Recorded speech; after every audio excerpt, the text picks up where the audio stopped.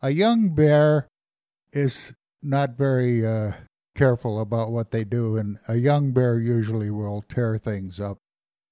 An experienced bear can be pretty hard on a colony of bees, but is much more surgical in how they handle things.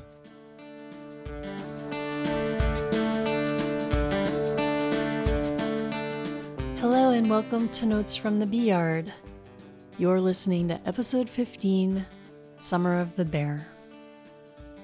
If you keep bees in bear country, eventually you'll meet some bears. The honey and protein contained by a productive bee colony can prove irresistible to these intelligent and very powerful mammals. A bear's ability to dismantle a beehive, sometimes artfully and always destructively, can earn them a grudging respect among beekeepers. My name is Laura Tyler. I'm your producer and host. This is episode 15, Summer of the Bear, written by Tom Theobald in 1990 and read by Tom in 2021.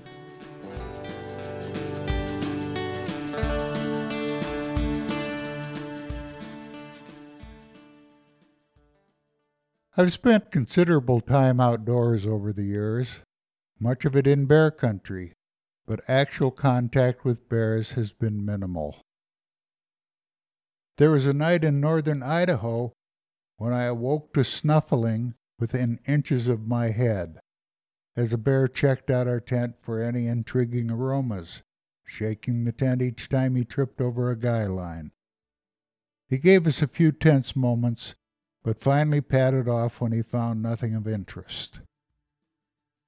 On a second occasion, another guide and I were out on a long ride across the flat tops with two guests. As we came out of the timber into a half-acre clearing, we rode right between a sow and yearling cub finishing up a purloined sheep. From the time I was old enough to walk, my father always told me never to get between a sow and a cub. He also told me that horses were likely to go crazy at the smell of a bear. I told the dudes to keep moving and hang on. At best, I expected a rodeo. At worst, an attack from the mother. The sow split in one direction and the cub in another, and after we passed through a short stretch of trees, we could see the cub quartering away on the hillside. The mare I was on was an excellent mountain horse, but she had never been noted for her emotional stability. Many times I had seen Sass take the stretch out of the halter rope when unseen demons appeared at the rail. One hunting season I watched helplessly as she nearly tore a live pine out by the roots during one of her fits. She could be rock shy as well, undoubtedly having watched the attack of the killer rocks early in her life as a member of some resort dude string. Sass looked over at the departing cub as my pucker factor rose, but it might as well have been a dog, for she showed little interest. So much for fatherly advice and hair's breadth escapes from the jaws of death. Beekeeping lore is filled with stories of marauding bears and the destruction they bring. Anytime bees are kept in bear country, a bee yard is an irresistible magnet. We have always been free of these horror stories here in Boulder County, at least down on the plains, until the summer of 1989, that is. Last summer, on July 6th, Barbara and I returned from a long river trip in Utah with friends.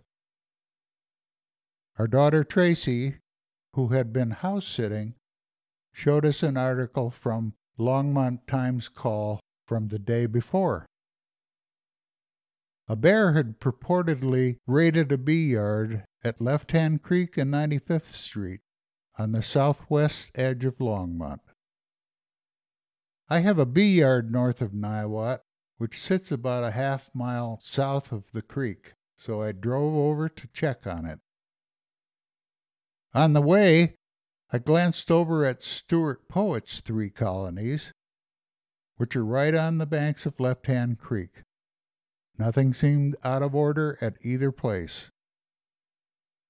I was anxious to get back to work and catch up after my absence, and probably didn't investigate the incident as thoroughly as I should have, discounting it as an isolated occurrence or perhaps damage from some other animal. On the 12th of July, I had to serve a day of jury duty in Longmont, the first ever. That evening, Barbara and I were settling down on the porch as I started to share the day's experience when the phone rang. It was Stuart Poet informing me that a bear had gotten into his bees the night before. I quickly got on the telephone, calling beekeepers up and down Left Hand Creek from the foothills to Longmont, a distance of about 10 miles. A bleak picture soon emerged. The bear had apparently appeared toward the end of June, and the first bee yard he hit was probably mine at Chet Anderson's, where 5 colonies were destroyed. He then worked his way down the drainage, raiding each bee yard he encountered for 2 or 3 nights, then taking a night or 2 off on his way to the next bee yard. Somehow he had missed Stuart's bees on the way down, and was making amends for that oversight now. The bear represented a serious threat to the beekeepers. He was destroying bees and equipment at the rate of about $1,000 a week. Add to that the $1,000 to $2,000 in honey those colonies would have produced, and the losses were substantial. Unchecked, the bear would likely destroy every colony along the drainage. I fully expected him to return to Poets for a second night, and got on the phone to the Division of Wildlife, hoping to get a culvert trap down that evening. By the time I reached Mike Babler, it was too late to round up a trap and get it down here from Loveland, though. The bear did return that night, about midnight, as we had feared. The following day, Mike was able to locate the trap, and on the evening of the 13th pulled it down by the bees, set the door, and baited the pan with bear goodies, bacon, pork rind, and spoiled melons, then left and hoped for the best.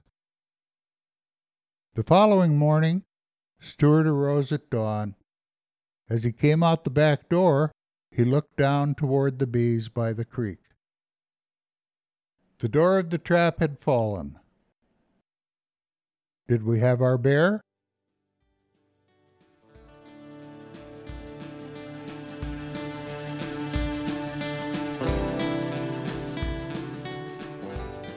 One of the things I'm enjoying about these is just hearing people's names. Did folks know when you wrote about them in the column, and how did they feel about it? Sometimes. Quite a few of them were readers. Hard to say. What does a bear attack look like in the bee yard? What is that like for you? Well, the bears usually take the most valuable colonies, the tallest with the most honey on, because it's easier to tip those over. They have more leverage, and they can stand on their hind legs, put their front legs at the top, and push the colony over. So they start with the best of the colonies, and it's very costly. A tall colony like that might have 200 pounds of honey on, and depending on how much damage they've done, that honey is probably lost and the colony lost as well. Sometimes they just tip it over and you can put it back together, and other times we've gone to clean up after a bear attack and found literally splinters. The bears are very intelligent, and they learn fairly quickly how to deal with a colony of bees. The first bear I had would show up around the 4th of July, and so I named him or her Uncle Sam.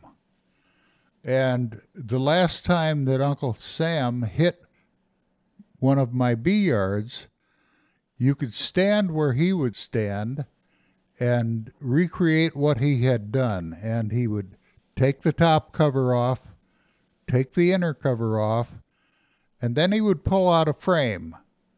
And if it wasn't what he wanted, he would drop it to the side, take out another frame. If it wasn't what he wanted, drop it to the side. Finally, he would get one or two frames that were what he was after, and at different times of the year it might be brood, at other times of the year honey, and he would take a couple of frames across the creek where he wouldn't be so hassled by the bees, and he would finish them up, and then he would come back, and he might get another frame or two, then back across the creek until he'd satisfied himself. A young bear is not very careful about what they do, and a young bear usually will tear things up like you're describing. An experienced bear can be pretty hard on a colony of bees, but is much more surgical in how they handle things. I just love these stories where we talk about the character of these animals. They really do sound like individuals. They are, yes. And bears are very intelligent. I was impressed, Unfortunately, I had enough experience with their visits that I could see how they were learning and how they were behaving. And they learn pretty quickly how to deal with a colony of bees. Would it be fair to say that there's this mix of frustration and respect that comes with bear attacks? Certainly respect. I certainly respect the bears. Frustration, that's putting it mildly. There are some unkind words uttered upon the discovery of a bear visit. Go on. Well, it usually involves a little foul language. It doesn't solve the problem, but it makes the beekeeper feel a little better.